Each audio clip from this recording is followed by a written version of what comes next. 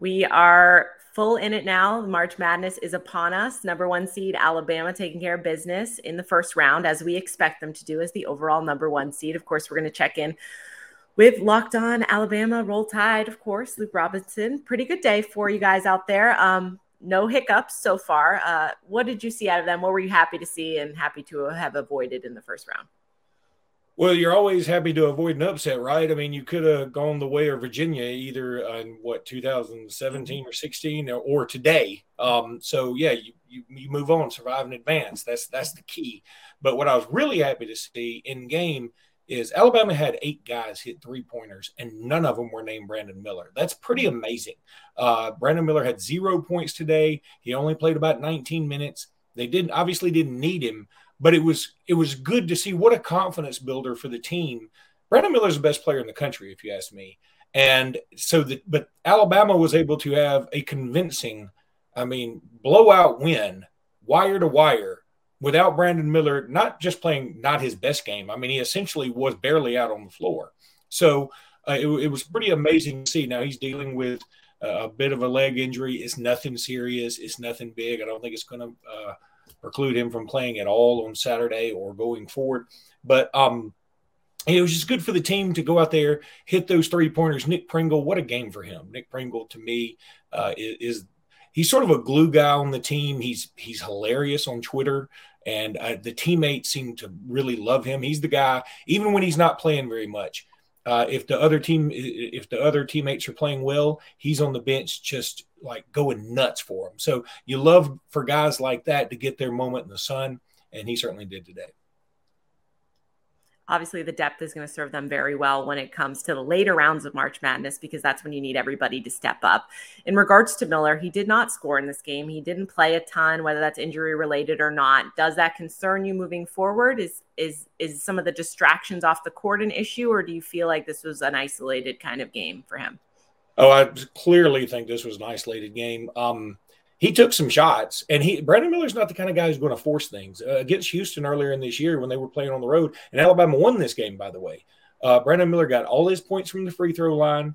It's the only game of the year, I think, where he didn't score in double digits before this one. And he did against Arkansas earlier this year at Arkansas. He didn't take a shot in the first half. So he's not the kind of guy that's just like, I got to keep shooting. I mean, shoot or shoot.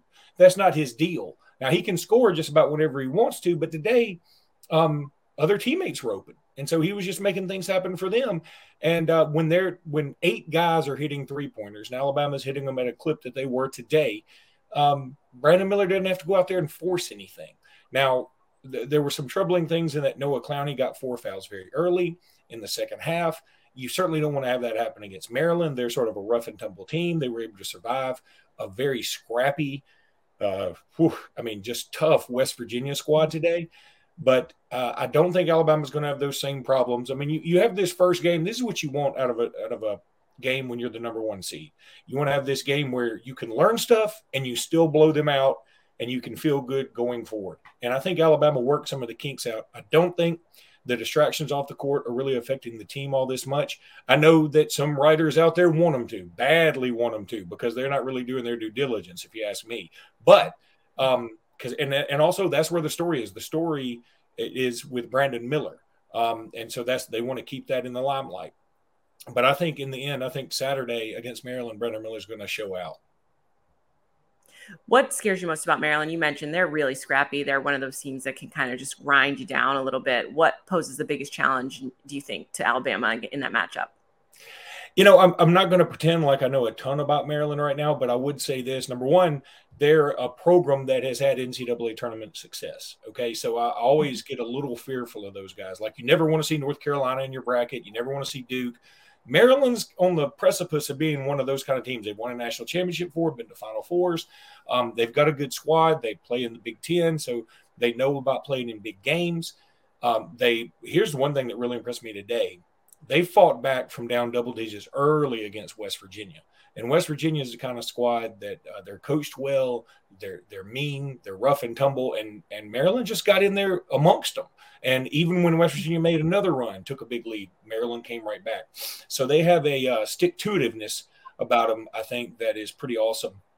Alabama's going to have a distinct advantage, I think, both in the players on the court and certainly in Birmingham. Whenever this game is played, they hadn't set a time yet, to my knowledge, but I think Alabama will have a distinct advantage. And Lord knows if with Alabama, Maryland, and if Auburn wins tonight and they play Houston Saturday, God help Birmingham traffic. Fair enough. Obviously, we don't want to look too far ahead, but obviously a lot of people have Bama going pretty far in their brackets. Is there anyone else in that region that you think could pose maybe their biggest challenge coming up? San Diego State is scary. Now, as we are doing this, San Diego State's only up 2, I think. So I'm not sure if they've even won their game. But San Diego State is a team I think that can be scary. They got 3 fifth-year seniors that are very good. Arizona, obviously, number 2 seed, but they're in a 1-point game as we're doing this at half against Princeton. So, I mean, it's going to be a crazy tournament. I don't think there is a dominant force out there. Some people would think Alabama may be the closest thing to that. But even Alabama went to Oklahoma this year, a team that didn't make the tournament, a team that's unranked, had a losing record and lost by 25. So it's going to be a nutty tournament. And, I think anybody can scare you right now. There's no gimmies from when you get reached around to 32 on. There's no gimmies. There really never is in March, of course, either. And we will have Locked on Bama, of course, checking in with you throughout as long as Bama's in this one. Luke, we appreciate you joining us. Of course, Locked on College Basketball will have recaps of everything throughout March Madness. It's all part of the Locked on Podcast Network, your team every day.